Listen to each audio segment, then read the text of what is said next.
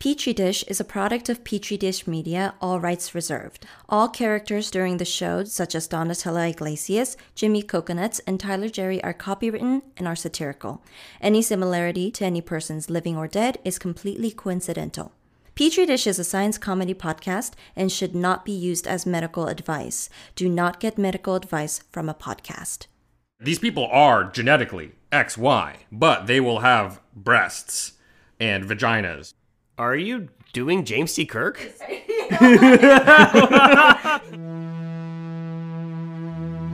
And therefore, as a free man, I take pride in the words, Ich bin ein Science! Science! I know the human being and Science! can coexist peacefully. This what thou findest. Petri Dish. We're back on Petri Dish. I'm Nathan. I'm Sean. If you guys listened in last week, you know we just did a part 1 on sex, specifically on animal sex, on plants, yeast sex, all that crazy sex, and all the ways that sex on the biological level is a lot more fluid and complicated than you would initially think off the dichotomy of man and woman, Adam and Eve. Now we gotta take all that sexy knowledge and apply it where it really matters. Your sex. What's up with human sexuality? How is human sexuality different than human gender? Are all humans split up into man and woman? Or is it actually a lot murkier, danker, like the bottom of a Portland donut shop? Yeah, so we'll start out talking about the genetics of human sexuality, but then I think we're going to inevitably run up against sort of this pop science, The sexy science questions. really, popular field called evolutionary psychology that starts to ask questions like, why are dudes into ladies with big butts or something like that? And so there's going to be an entire chunk of this episode where we dive into sort of the methodologies of evolutionary psychology, what it means, and sort of, maybe a kind of critique of the field. When you see an article that says, did men evolve with makeup to be more beautiful for women? How good is that science? And how does that empirically play into the rest of the scientific world? Right, exactly. So, I think we're all geared up this time around on Petri Dish. Human sex. Let's get into it.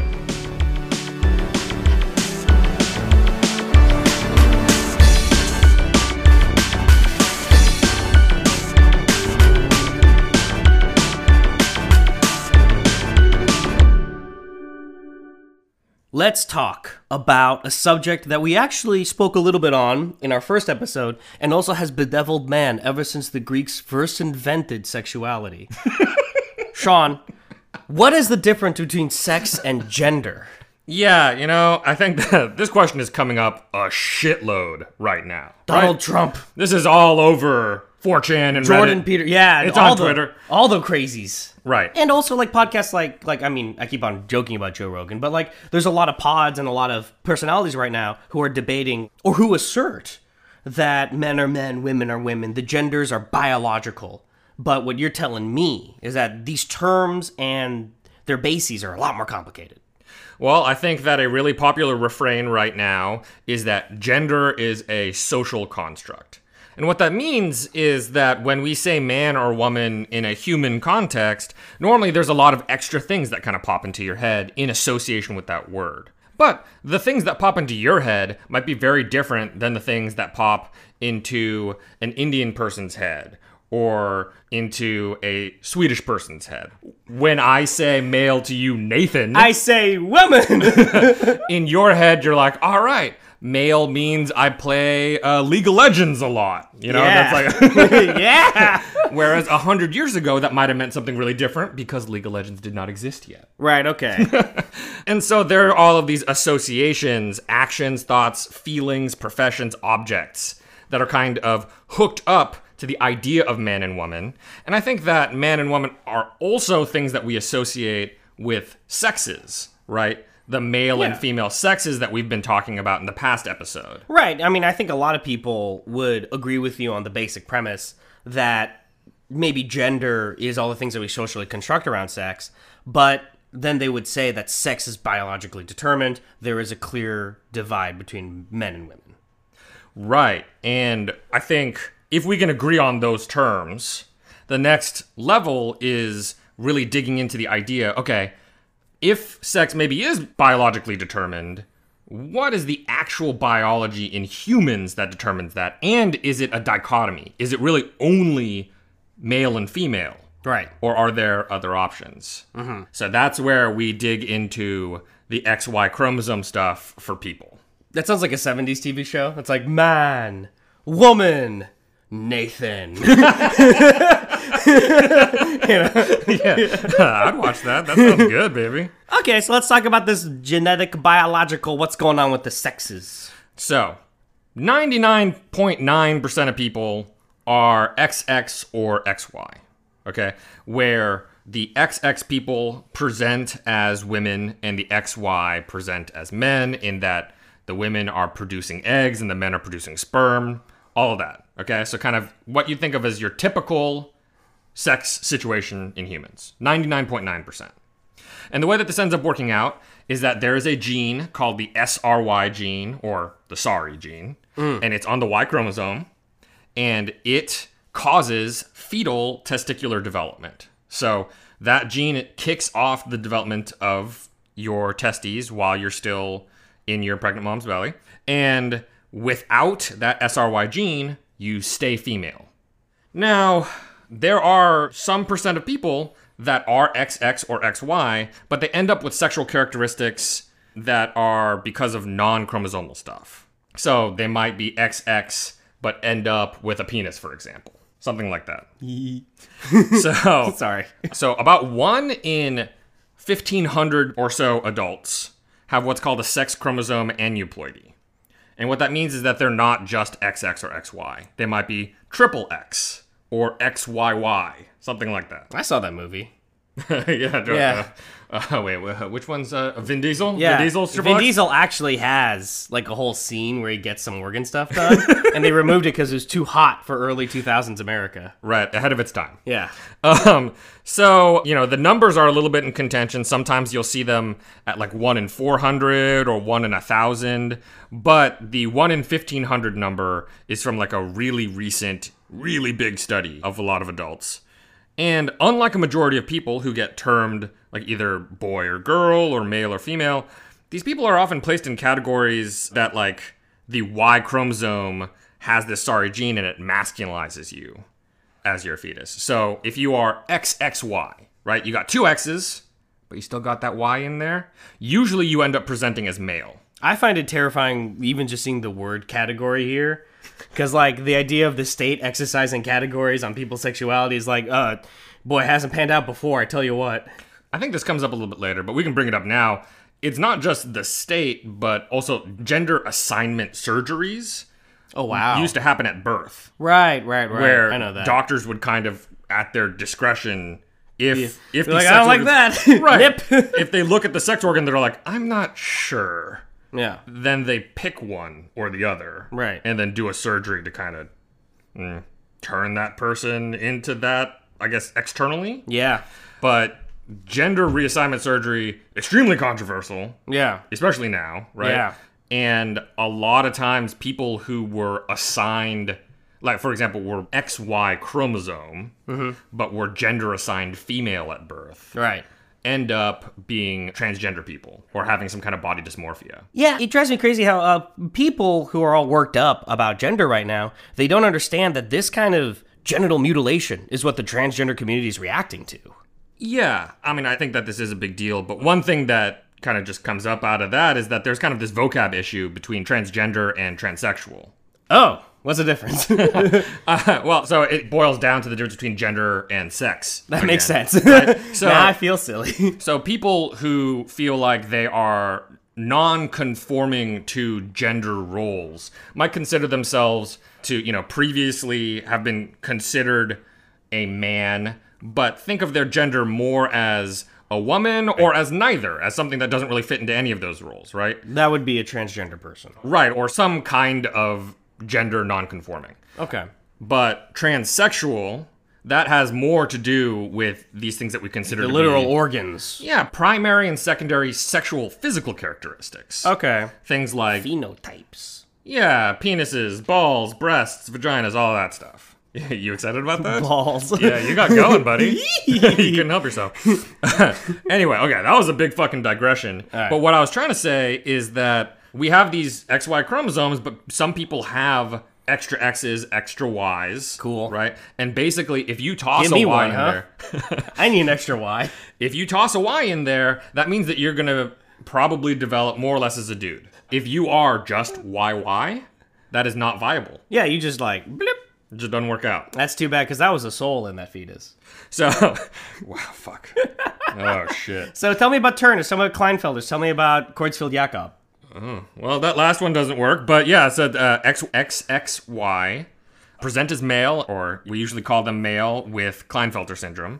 If you just have an X, Wait, what does that mean, though? Like, what does a Kleinfelter fella look like? It's just like a dude? yeah, so more or less, all of them kind of look like regular people. Okay. Sometimes some of them are infertile, and sometimes there are some characteristics that end up being a little bit different. So, like, in some of these aneuploidies, you might have men who are more likely to develop, like, breasts, man boobs. Yeah, you don't have your shirt on, so I was checking myself. we're having a moment. I think I feel a Kleinfelder lump in my breast. Yeah, so Klinefelter and Turner are actually both examples where the people are typically infertile. I actually remember Turners from, like, school. Folks with Turner syndrome tend to be kind of short, right? Yeah, I think they're typically shorter. Okay. But you can also be things like triple X or XYY. Ultimate. And those options Zealand. don't really seem to have very many negative effects. Okay, that's cool. Yeah, they're still That's just the fertile. same shit, basically. Yeah. And sometimes people are mosaic, right? So if you take a cell... And the M chromosome? No, if you grab cells from different parts of their body, they'll have different number of X chromosomes and stuff. That's interesting. So the most fundamental biological determinant of sex is already more complicated than it's usually made out to be. Although I guess this is in one of 1,500 people. Right. But right. of course, that still punctures a little bit of the hole in the platonic ideal of the two sexes. Right, and some people are true XXXY chimeras, which means... Sick house. They have a goat's tail.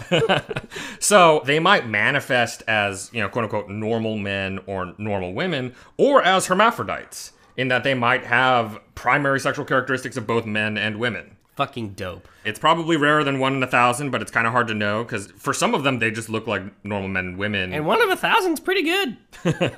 Yeah. We're going to Mars, baby. Usually this happens from the fusion of fraternal twins early on.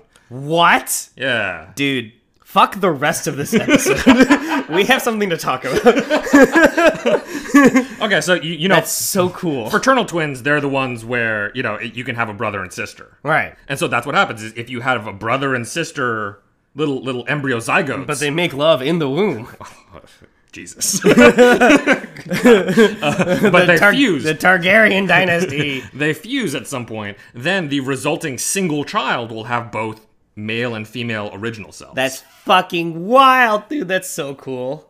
Basically, there's, on top of all of this shit, where your chromosomes literally, you might have extra shit, right? On top of all that, you can have people who are XY, and they have something like androgen insensitivity syndrome, which means that basically they have a hard time picking up Empathizing signal. with androids. They can't pick up the signal from testosterone. Okay. So they develop as female.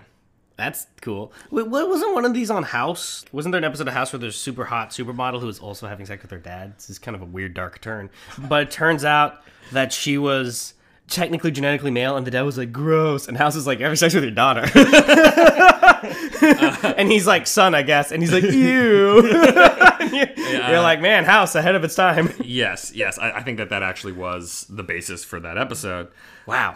Yeah, so these people with the androgen insensitivity syndrome typically still have the XY, but will have breasts and vaginas, clitorises. So they'll have kind of all of these other characteristics that we associate with ladies. Do they produce fertile eggs? Yeah, I think so. Well, then they would like literally actually still be female I by think the there might be an issue where not all of their eggs work out. Because the way that you have to have the segregation of the chromosomes, the Y doesn't work out very well. Man, we are not intelligently designed. But for example, another example of kind of weirdness like this is I mentioned the sorry gene earlier, right? Mm-hmm. That's the kind of thing that kicks off the initial determination that you're going to be a dude, right? So that normally hangs out on the Y chromosome, but it's a gene duplication event. So there's another gene in our body, in our DNA, that's very similar to the sorry gene. It's called SOX3. And SOX3, if you mutate it a little bit, it becomes pretty much like another sorry gene. Which means you can have ladies that are XX, they don't have a sorry gene around, but SOX3 gets messed up and acts like a sorry gene, so they develop as male. Wow. That will be a monkey's uncle. Goddamn.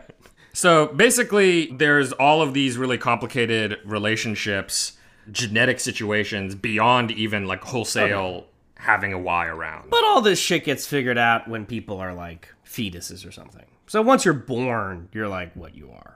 Chromosomally is what I mean. Like, once you're born, you're either XX or XY or any of these funky, like really wild ones.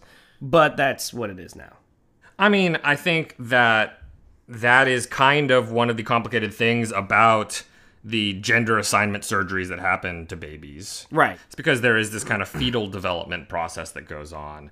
And then there were doctors who were kind of just making a decision about like, all right, like we're just going to switch it up all of a sudden or pick one. Hey, fuck doctors. You're the guy who's a friend with the doctor, okay? I fucking hate all doctors, right? What I'm saying is that, like, gender aside, the sex, like the chromosomal sex of a person is basically determined by the time they're born, right? If they make it from fetus to an actual infant, they have the sex chromosomes that they're going to have for the rest of their life. It's not like they just drop off a Y or something. Oh, well, I mean, so technically in really older dudes, right, you'll sometimes just lose a Y. Right, Europeans. It's something like 20% of the dudes over the age of 60, they just pop off a Y chromosome. Oh, right, we talked about this in the first episode. Right. Right. So some of that because we stuff talked kicks about in. fish, plants, and Europeans. I'm going to stop harping on this. All of the animal groups, right? Yeah, exactly. No, so it's not entirely clear what the consequences of that is. I'm sorry, that just made me think of like carbohydrates and vegetables. Like all the whole food pyramid. Yeah. I will say that there's basically two big important points of sexual development, right? It is in the fetus and then College. puberty. Oh, okay. Usually before college, unless you're like Doogie Howser. Yeah. The main point is that, so there's those two stages of development, and things can happen before puberty that can sort of alter how that person experiences puberty, but usually, you're right, by that point, they're going to have had that primary development as a fetus. Right. Although, again, there are hermaphrodites, right? True hermaphrodites that are born with both sets. So, I guess all of that conversation was to say that there are human beings that are born with difficult classification on whatever level you want to look at it. I mean, it's difficult in as much as we've decided we have to classify things as male or female. Right. If we're trying to stick to a dichotomy, there are some people that are going to fall outside of that dichotomy. Right. And unlike categorizing things like food groups or categorizing, things like animals. Vegetables! Right. These are human beings, and human beings have feelings, and so when we decide that we're just going to start categorizing people into, different spots, it matters a lot. I mean, it doesn't matter to Jordan Peterson, who says feelings are gay, or Stephen Miller, who says feelings are in Spanish. So it's like, need to get out of here. Like, good wasps don't believe in feelings, Sean. All I'm saying is that our desire to categorize everything and our love of dichotomies, right? I think that butts up against the fact that human beings are not that simple. So I think Taoist philosophy is smart. Tell me. The Taoist and Confucian argument was about the use of classifications. Confucians thought that classifications successfully structure thought, which is accurate. And the Taoists thought that in as much as classifications structure thought, they can divorce human thought away from empirical reality, right? Like the world defied classifications often, and classifications would distract your mind from whatever truths were out there. Yeah, man, those ancient Chinese dudes, they were saying some words. I actually think it's a shame how much stupid ass shit is like promoted as being Eastern, because like I think actually the groundwork philosophies are actually quite perceptive. Yeah, that's solid. All right. let's take a break. And then after the break, we're going to get into the topic of sexual dimorphism. My name is Tyler Jerry, and I'm here with Petri Dish contributor Donatello Iglesias. Hey guys, and if you're like me, you can't stop thinking about booties and bare naked thighs and warm milk, and you're wondering, maybe I'm not a sick pervert, maybe I'm just predisposed towards liking those things because, well, evolution. Well, we need sick doggies like Donna here for the Petri Dish Evolutionary Psychology Research Center. We'll hook you, lab rats, up to electrodes, and you'll help answer today's hardest questions in human evolutionary sexuality, like, why do men like big butts? But why didn't they like them in the 1980s? Is foot fucking really the most fun? Are Neanderthal genes the reason Europeans act the way they do? How was Woody Allen ever a sex symbol? Is doggy style called that because we saw dogs doing it? Or because we tried it on dogs first? All these questions and more we'll answer with the hard-hitting field of evolutionary psychology. So, sign up as a guinea pig. Let us poke and prod you. It's all For sex science. today. Okay, we're back. So let's go ahead and hit up this topic. Sexual dimorphism. Nathan, you know what I'm talking about? Yeah, because I used to have an orchid mantis, and male orchid mantises are tiny, and so we really hoped we had a female one because it would be big, and that's an example of sexual dimorphism in terms of phenotype, right? Is that, like, phenotype being the expressed quality of a gene, female praying mantises tend to be bigger. They are sexual dimorphic. Right, so I think we all have a much easier time talking about sexual dimorphism when we're talking about animals. You could say, like, oh, well, male peacocks versus female peacocks, they obviously look different, right? Whereas male humans, the fact that they're stronger and more intelligent is controversial. All right. Just kidding. So this is where it gets dicey. Right. All right. Because, first of all, a lot of animals do have sexual dimorphism. Some animals don't. Some animals, Right. the males and females, are pretty much not distinguishable from each other. What's a good example? There's a lot of birds, actually. There's a good number of birds where the males and females are pretty much indistinguishable in terms of markings. I was once in the mud with a couple of birds in the 60s, and you couldn't tell who was male or female there. Just grabbing whatever was around. Hey, bud. Okay, now, I think one thing that's true is that there are biological differences between what we'll call, if we have to categorize into the dichotomy of male and female, there are some biological differences. Fascist. Okay, yeah. But one of the things is that a lot of times people use that information as a way to try to reinforce some kind of role or position they think people should be in because of that in society. The key difference being between sex and gender being a construct and sex. But what's a good example of, like, some way that male and female humans exhibit sexual dimorphism? Yeah, men on average are taller. Okay. And so if there's some kind of job that's like, you need to reach tall things, Right. then you could imagine there being a thing where people are like, oh, well, on average, dudes are taller than ladies, so we should make this just a dude job or something. Right, and that's the problem, is now you've let an average create a category of work, and then you've excluded a whole group of people, some of whom will be tall, right? Like, some women are tall and are probably entirely capable of doing that work, even if on average men are taller. Right, yeah. So that's the thing, is that a lot of these, when you reduce things down to averages, you kind of take away the fact that these are distributions. And in some of these cases, these distributions are close enough that there's significant overlap between them. Right. It would be like if, on average, food will not kill you. But on occasion, some food kills you. But instead, you just take the average as truth, and you're like, oh, well, then that food doesn't kill you. It's like, dude, some food kills you, bro. Yeah, and I will say that this entire topic, sexual dimorphism, in its very name, kind of encodes the majoritarian view. Like the die. Yeah, that there is just male and female, and it excludes intersex people. When really it's like sexual LGBTQA morphism. It's the whole rainbow. It's rainbow morphism. Right, yeah. So many morphs. And I will say that whatever the physical dimorphic kind of characteristics are between males and females, they do get filtered through our cultural kind of gender glasses. I mean, that's what's so difficult about the conversation. Right, yeah. And so I will say that compared to other primates, humans actually have less size dimorphism. Really? So chimps, gorillas, baboons, they typically have a larger difference between males and females in terms of size. Yeah, so... But that's interesting. So, less sexual dimorphism than other primates.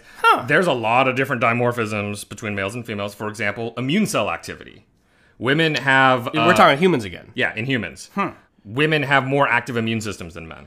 That makes sense. Well, this is where we get into dangerous territories. What I was going to say is that makes sense because women got the important junk and need to make babies. But that would be extrapolation based on something that's unprovable, isn't it? Because that would be like an evolutionary assumption about a data point.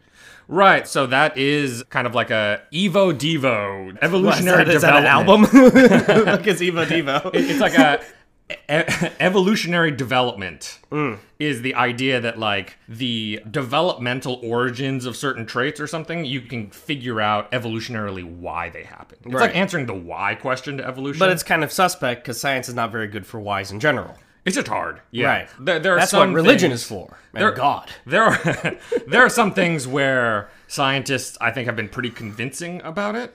And there are some reasonable theories as to why women have stronger immune systems. Like what you were saying, I think that's a reasonable hypothesis, but I don't think it's proven. Right. But it is definitely the case that, on average, women's immune systems are more active. It's one of the reasons why a lot of autoimmune disorders are more prevalent in women. Males have differences in skeletal muscle gain, on average, and there can be different sized structures in the brain. Okay, so this is dicey. Yeah, so Stephen Fry perked up. So the difference that I was thinking of Okay. is that in the olfactory bulb, so sort of the thing that kind of integrates a lot of the smell information, women have more neurons and glial cells than men do. But, and I know this is a fact, I have a thicker brainstem than Stacy. Oh yeah, you're thicker? Wine! Food! Breathe! Remember to breathe! My brainstem just has to work harder to keep me alive.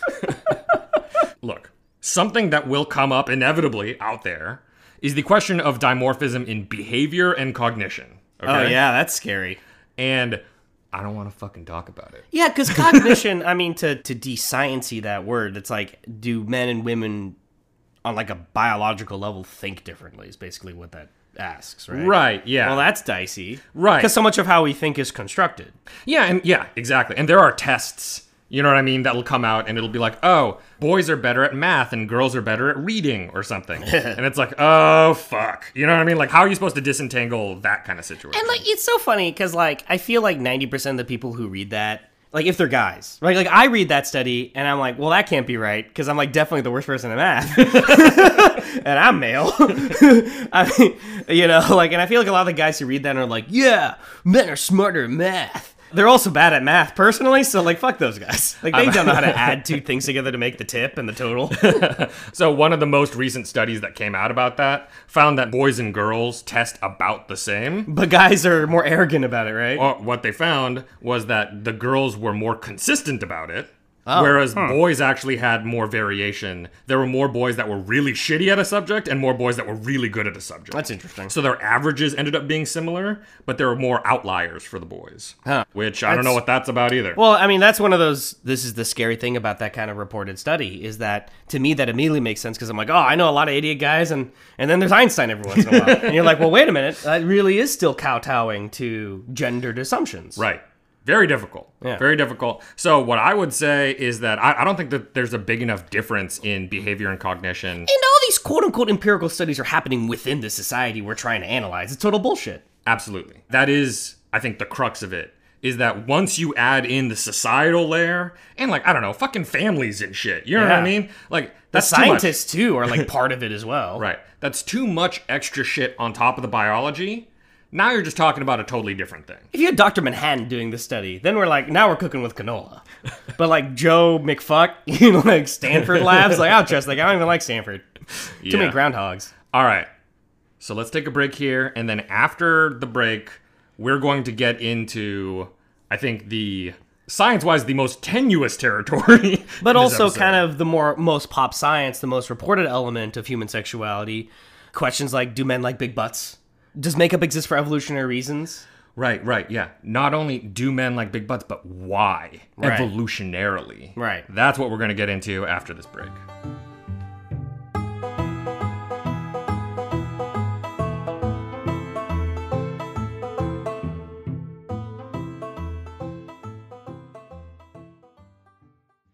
Okay, guys, we're back at Petri Dish, and we're going to venture into a subject that I think is simultaneously the most popular element of scientific research on sexuality and the most controversial within the actual scientific community.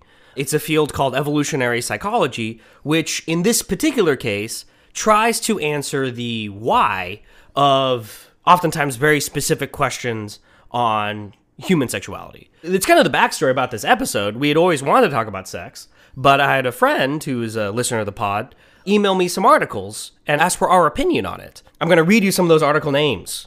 Happy Guys Finish Last says new study on sexual attractiveness. Scientists discover evolutionary advantage for homosexuality. Why are men attracted to women who wear makeup? And finally, Baby Got Back. Male preference for curved spines may explain why they love big butts. You guys have probably seen a lot of articles like that as you've just scrolled through whatever. I know my computer's inundated with them for some reason. And those are the sort of things that I'm interested about too. I sent them to Sean. Sean's response is like, fuck science. And I was like, whoa! And it was an interesting process, us talking about this subject. So Sean, tell me the answer. I mean, first of all, I'm really curious. Happy Guys Finish Last. Why? Well, okay, so all of these articles, all of these topics, they got me kind of hot. Which is hard because he's already a very good-looking man. So he was just like, he literally touched a person on his way into the bus, and that person just caught in flames. He's so hot. Anger. these topics get me mad because coming into this, I did not think very much of evolutionary psychology. Sean, being a hard scientist, is all about genes and shit like that. Like, I don't like to throw shade on other fields in science, but everyone does on this one, so it doesn't matter. Well, it's just when articles do come out, like male preference for curved spines may explain why they have big butts, I always look at that as a answer to a why question, and I just really think science is terrible at that. So I always wonder fundamentally what made those scientists think they could even begin to answer that Sure, question. Science can identify empirical realities. Why they exist is a much more difficult, sometimes even metaphysical question. Right. You must ask God why people prefer big butts. And in fact, the premise is faulty in the entire nation of Britain. Right? Like, they seem to still exist. So, before I tear into evolutionary psychology, we should define it first. So you penetrate it. Okay. So, what evolutionary psychology is, it's the application of evolutionary theory to understanding the basis of psychological behaviors and traits. I already see how this is fraught. You don't believe in psychology.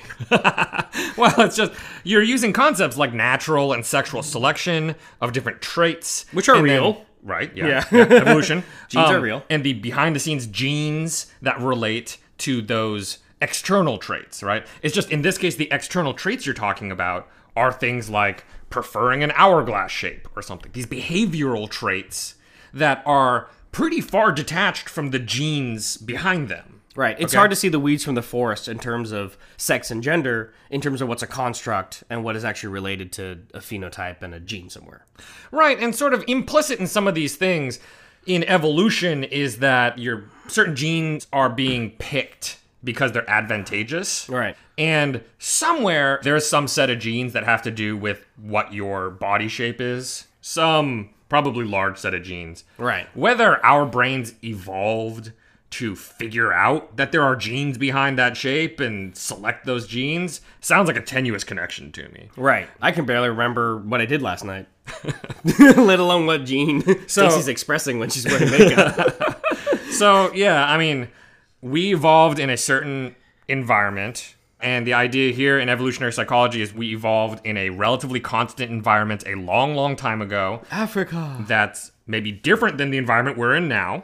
Right. The city. And that the gene complexes that help determine behavior are very interconnected and slow to change. And so what the brain does is it kind of creates these different modules that work together for rapid adaptability. So this is kind of like the fundamental underpinnings of evolutionary psychology. That's cool. And a lot of those things are no longer thought to be true. Okay. So at its very basis, for example, some gene complexes are known to evolve very quickly. Yeah, in fact, genetics in general is like actually a much, much more adaptable than was previously assumed, right? Right. and the interacting module theory of behavior is no fucking longer... clownfish can just turn into women all of a sudden. So there's a lot of issues with that very fundamental idea. Right. But I read through some articles. I will say that as a field, evolutionary psychologists write a lot of articles defending themselves. Right. Yeah, it was so funny when I sent the articles to Sean, because he like basically texted me back and was like, burn them all! And Sean, to his credit, a very introspective, sensitive man, reads a lot of Walt Whitman. He was like, well, why do I feel so much anger over what might be esoteric? Although, I mean, that's really what makes you angry, is that it's not esoteric. This is like the forefront of science for some people. Right. But so he looked into it and read a lot of these articles. Yeah. Tell us about that. So, yes. So I read these defenses of evolutionary psychology, and I found some things to be convincing and some things not. So one of the common critiques leveled against evolutionary psychology is that they have shitty hypotheses and untestable claims. Right. And I guess the truth of it in these articles is that at least some of their hypotheses have been testable. Okay. In that there are some things, behaviors that do appear to be kind of conserved through evolution. Yeah. Okay. So one of those examples is an evolutionary selected fear of snakes. So primates, kind of across the board, if they see something that is snake-shaped, they will react to that snake even if they've never actually encountered a real snake. It's interesting. This is kind of like, I mean, cats are not primates, but it's like you throw a cucumber at a cat. It's like, it's like fucking freaks out. Yeah. Snake shapes are the cucumbers to primates. That's funny. So the idea there, that's not a sexual behavior, okay? But that Right. is a behavioral reaction that's kind of ingrained in us because, evolutionarily speaking, snakes, which are often in trees, Right. and our primate ancestors, which were also in trees, would often kind of butt up against each other. They were dangerous to us. So how do you test that? Right. So what they were able to do is they were able to take both people and primates that had never actually encountered a snake before. Who the fuck is that person? What? Indiana Jones. There's snakes everywhere, right? It's like all over pop culture, I There feel are like. kids that haven't run into snakes yet.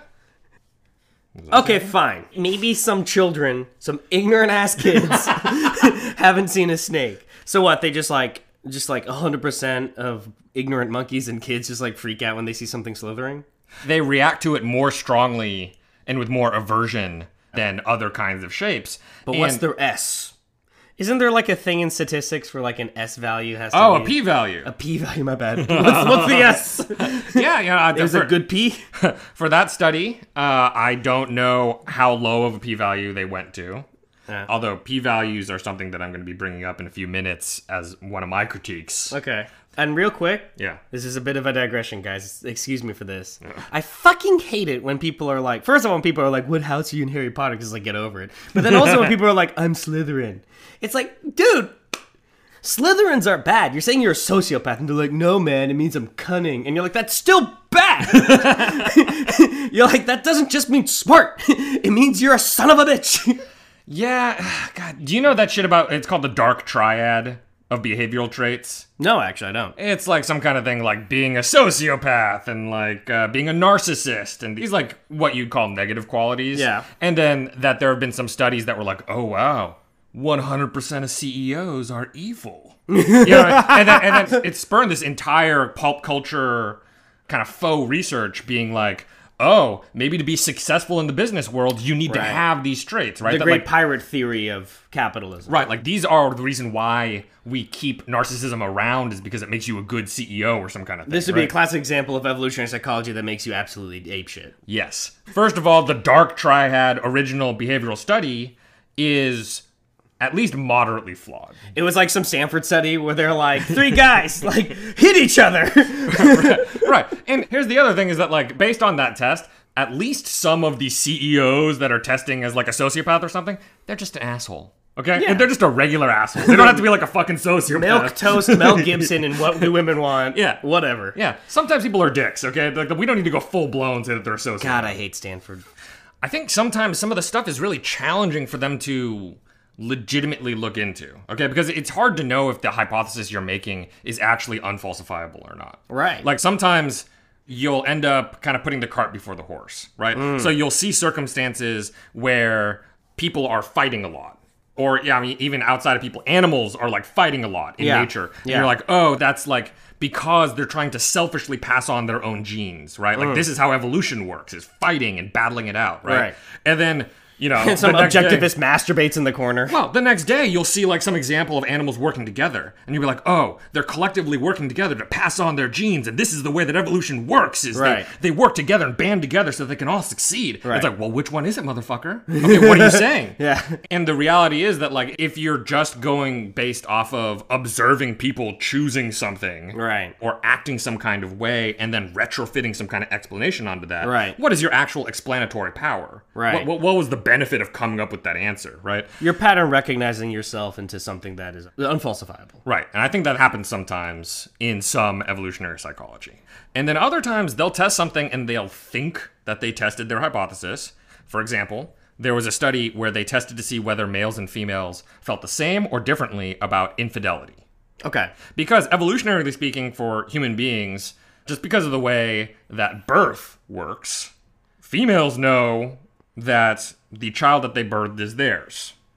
Right, okay. So hypothetically, you could imagine, if you wanted to, some kind of situation where males would want some kind of way of verifying or knowing, or they might be more cautious about their parentage or something, if it's so important to them that they pass on their genes. Right. So, with that hypothesis, that it matters more to males than females, they kind of asked these questions to guys about how they felt about infidelity. Okay. And what it did to them emotionally. And so when they did this study, they found like, oh, men do seem to be more concerned. They get more worked up about the question of fidelity than women do, in that they were reacting more emotionally to the questions. It varied a little bit by culture, so not every culture had men who felt the same kind of way. Yeah. But also, they didn't just care about physical fidelity, like the idea of their spouse having sex with another person. Right. They also cared about emotional fidelity. Right, which is entirely besides the point. Right.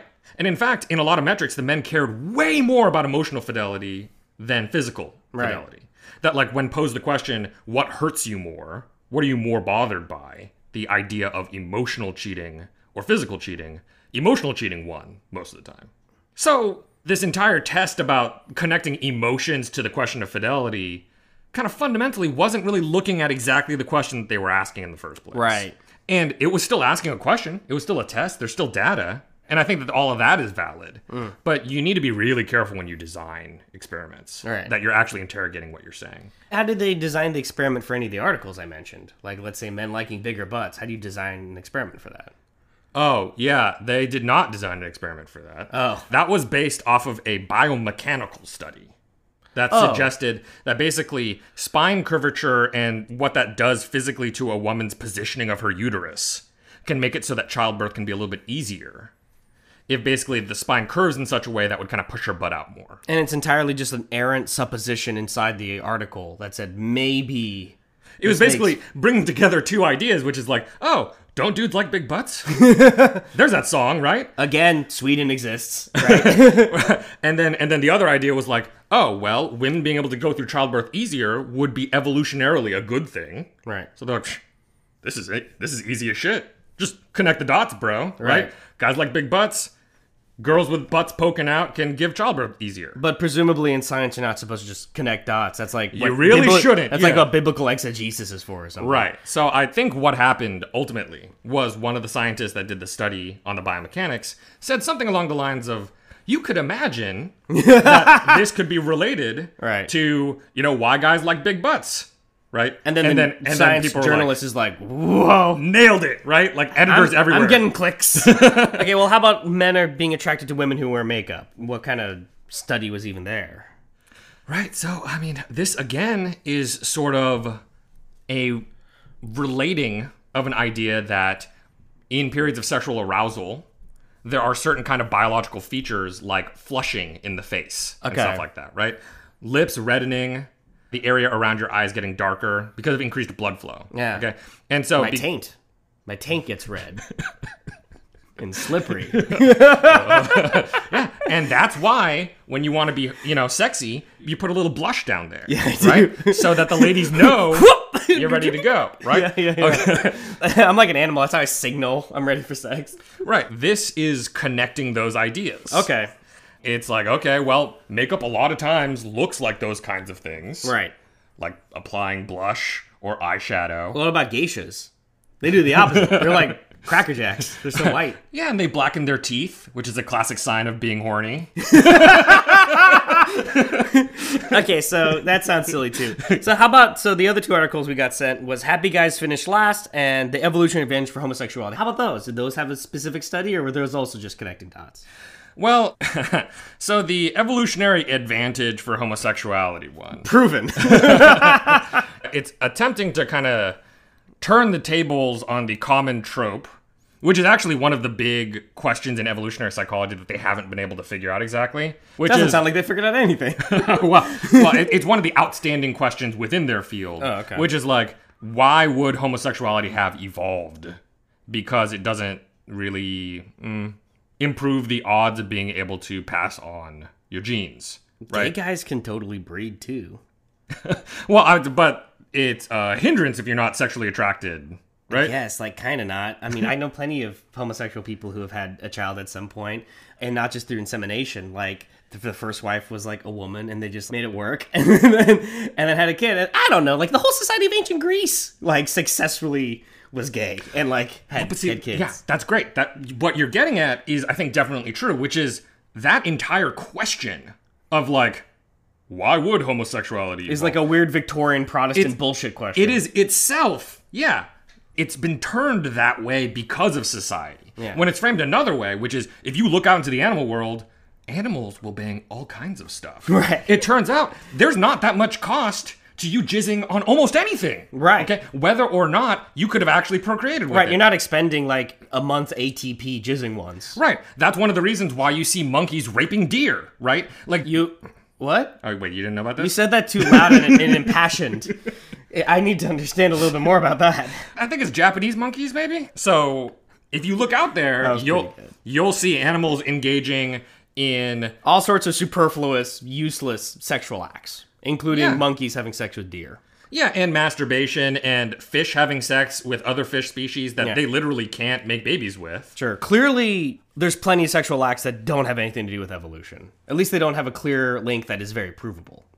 Right, that not every sexual act directly leads to procreation in the animal kingdom. And so that intrinsic attempt to link the two and then get confused about homosexuality is stupid. Yeah, it's stupid and biased. It's based off of social mores. Okay, well, how about this last one? Happy guys finish last, because this is a stereotype too, right? Like, nice guys finish last. Yeah, so I mean, the basis of the study was like a ranking of attractiveness based off of whether the guy was like smiling or brooding. Sure, I can kind of see where. Yeah, and it was just like, oh well, the smiley guys didn't score as well as the broody guys. And right. So, and then there's kind of some sort of supposition as to like, well, evolutionarily speaking, the broody guys were more likely to kill something. Or food, or, whatever. Like it's that next step. It's the why, right? That always it kind of falls apart a little bit. Right. There's all kinds of studies you could do on any small or any group of people to try to find some kind of connection. Yeah. It's the why question that really bothers me. Okay. So, yeah. You have these hypotheses and everything. And I want to say that even in the studies where I think they're well constructed, okay, and they're a good hypothesis. Like this snake guy. Yeah. In some cases, the results that come back, they're statistically significant to a p-value of like a little under 0.05. And, out there in the biology world, 0.05 is sort of the threshold for whether you want to call something legit or not, statistics-wise. Right. Okay? But there's been a lot of pushback from the statistics community, a very angry group of people. Yeah, fuck those guys. And 2016, right? Like, those guys didn't do their jobs right. They feel like there's an over-reliance on p-values as sort of a judgment for whether something is true or not. That, like, as soon as you cross this, what is ultimately arbitrary threshold of 0.05, all of a sudden something goes from being bullshit to true. Okay, that actually sounds like a pretty valid criticism. Right, and so that is a criticism that I will level to pretty much all of biology. It's sure. It just happens that we're applying it to a field that is uniquely bullshit. Well, that has a lot of these issues in that they'll barely cross the line. And then the main thing is that when you make big claims, your evidence needs to be strong. That's the thing. Right. And so these big claims about behaviors, I feel like you need really strong evidence. So maybe we should take a break. That was a That was a lot of pooping on a lot of stuff, right? When that monkeys raped deer and other things, I guess. I'm still getting over that one. So we're going to take that break, and after that, we're going to talk about another sexy big old term, biological determinism. What is actually determined by your biology? The following is an actual advertisement. Oh my god, I know words. Yeah, I love etymology! Spooky ooky. Murder. Double murders. Zombies. Horror is always political. I don't like that at all. Hi, I'm Alex, and I'm a creep. And I'm Sunshine, her creep-enabling best friend. Together we tackle all things horror. History, politics, science, and sociology. From zombies to serial killers. Pomegranates and Pitchforks is a horror and true crime podcast that brings true stories and not so true stories together in beautiful and disturbing harmony. Guys, we're back, okay? Sean has a couple more criticisms to throw at this dog shit field that combines one of the most dog shit field psychology with one of the most dog shit ideas in history, evolution. Oh, fuck. Just kidding. But anyway, so Sean, so you have a couple more critiques. What are they? Okay. So one of them is on the topic of biological determinism. Okay, and a lot of times, I don't know if that phrase means anything to you guys. Big. It's basically the question of nature versus nurture. All right? And what I will say is, based off of reassurances from many of these papers I read from evolutionary psychologists, most of them have a nuanced view of nature versus nurture. Well, so just to summarize that, the idea here, and it's kind of an old philosophical debate, is are you, or as any individual person, the way they are because they were raised or nurtured that way, or because it is intrinsic somehow to their nature, presumably in their genetic nature now? Right. So the question is, for any particular behavior, would you say that it's mostly determined by your evolutionary history or by sort of being informed and shaped by your lived experience? Right. Is Daenerys Targaryen a tyrant in the manner that she is because she's been nurtured that way, or because it is intrinsic to Targaryen blood and genetics that she would go crazy at some point? Yeah, exactly. Or did the writers really just want to go make something else happen? Yeah. They were done. Okay, so what the defense has been from evolutionary psychologists is that they have a nuanced view on that, which is that most behaviors are a mix of an evolutionary history that's encoded in your genes, and then also sort of all this information that you're integrating from your environment, okay? That said, there are a fucking huge number of examples, published examples, of evolutionary psychologists talking about their work in deterministic terms, that we act like this because, evolutionarily speaking, that.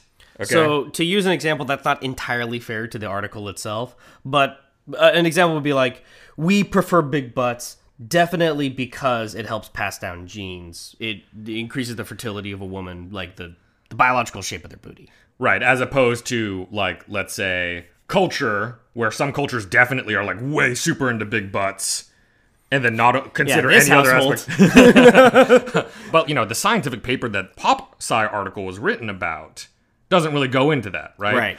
But there were a set of papers written about, trigger warning, rape. And they suggest that it's an evolved behavior that kind of persists in men because it helps spread their gene around to fertile women because of what rape is.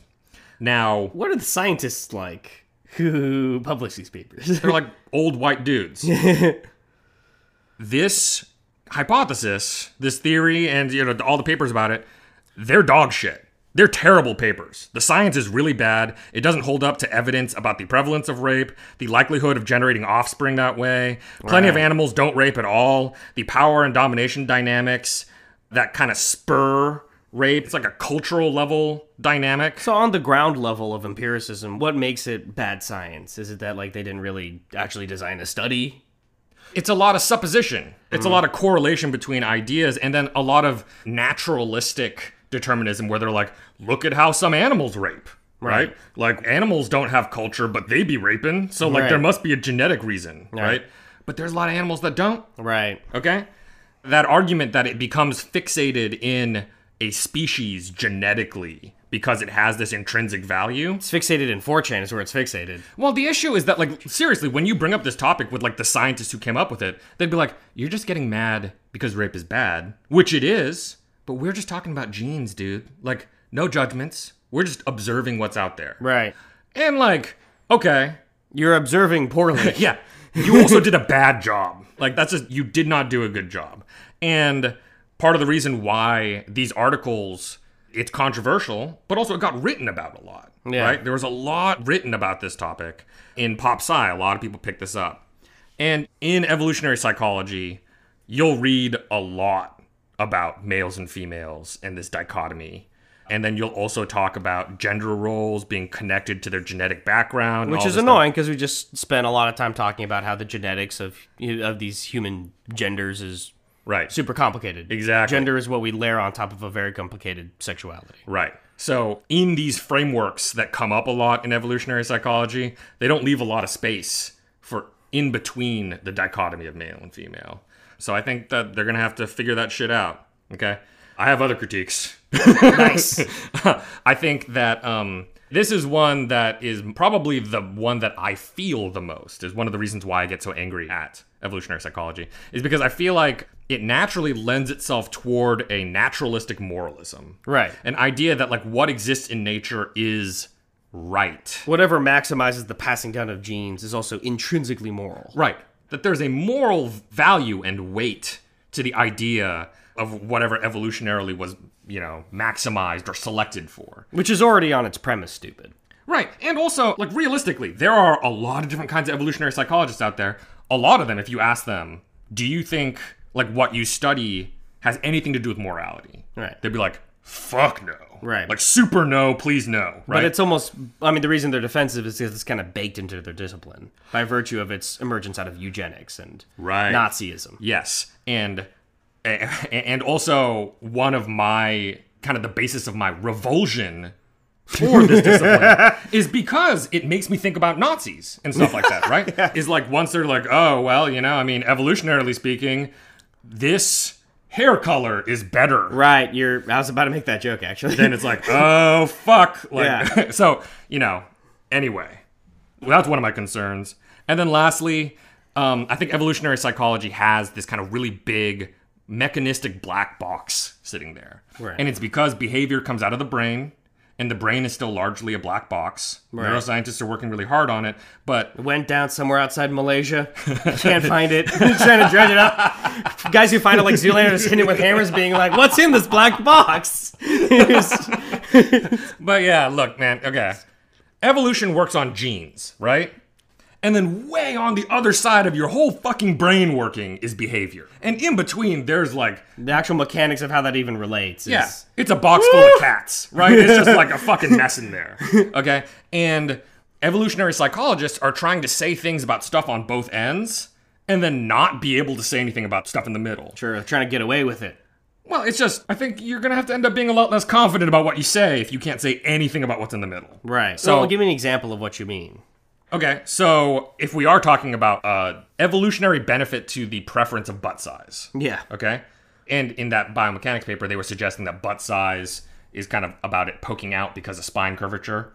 How your spine curves, like what set of genes makes your spine curve a certain way, that's like fucking complicated. Sure. There's a lot of genes that are working together. Right. Okay? And each individual gene, how much that contributes to how much your butt sticks out, is like a kind of small percent. And then there's the epigenetics of it, right? About like how those genes are even expressed, even if you have certain genes. Right, and the interaction with your environment. Did you get a back brace for your scoliosis? Right. Like you eat a lot of tofu. Get some rhino horn. There's all this extra shit on top of those genes, and that's just on the body side, not to mention your behavior side when you see that. Right. Then it's definitely a black box what the male mind thinks when it sees the bottom. Yeah. Right? Yeah. So I think that the relationship is so complex between the phenotype that we're talking about, the behavior, and the actual genetic selection. Right. The actual competition between these gene alleles. So I think that it means that pretty much everything that comes out of that should not be as confidently asserted.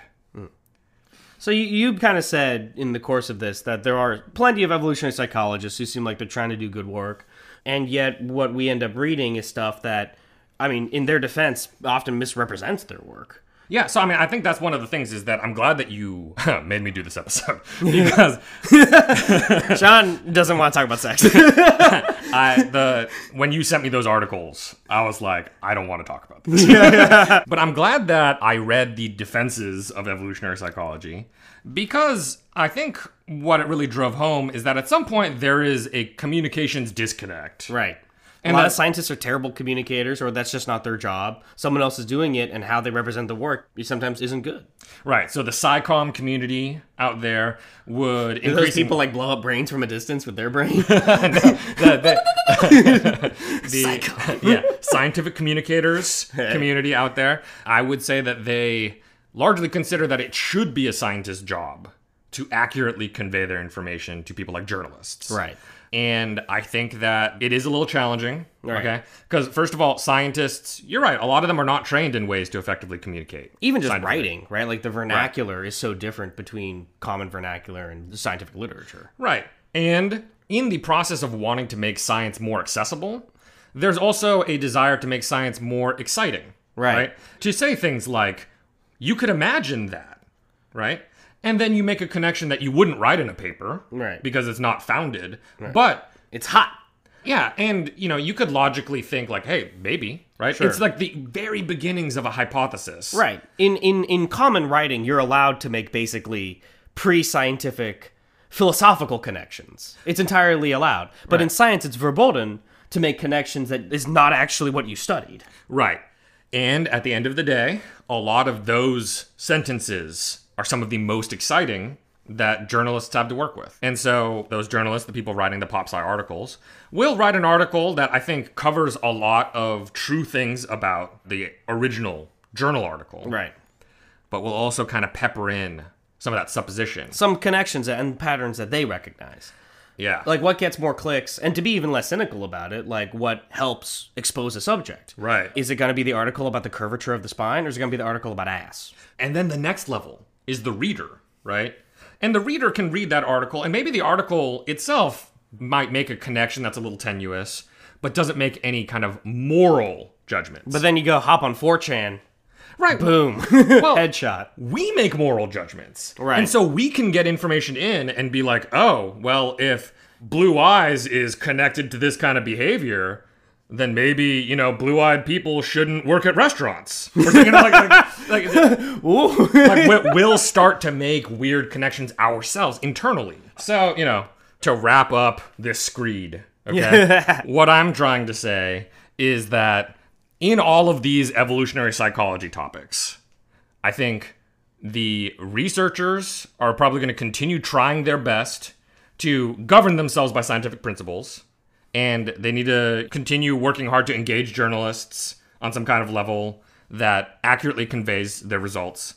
But then you people, as you're reading articles that are like, why people, some kind of behavior, evolution, anytime you see any of those topics, I want you to take a second and not apply that to some kind of moral thing. Right. Okay? Even if something is connected biologically to some kind of evolution thing, that does not mean that it's right or good. Right. Okay? And so if we can detach that, then I think that would make a lot of these articles less painful for me. Well, guys, if you're still listening, thank you. We talk a lot of hot booty stuff, and Sean got real hot in this episode, which is really sexy. So I hope you made it. We want to thank you, the listener, but we want to thank Stacey Song, our sound lord and engineer, Brian Allen for doing the art. Yeah, we have a Patreon, patreon.com/PetriDish. We have a Gmail at petridishpod@gmail.com, and a Twitter @dishpodcast. Sean's up on Reddit, Ask Me Science Anything, as Alpha MHC. Yeah, Alpha MHC. Hit him up, guys, if you just want to, you're just real mad. You hit this guy up. You hit him, all right? Thank you for listening, folks. Ich bin ein Sex.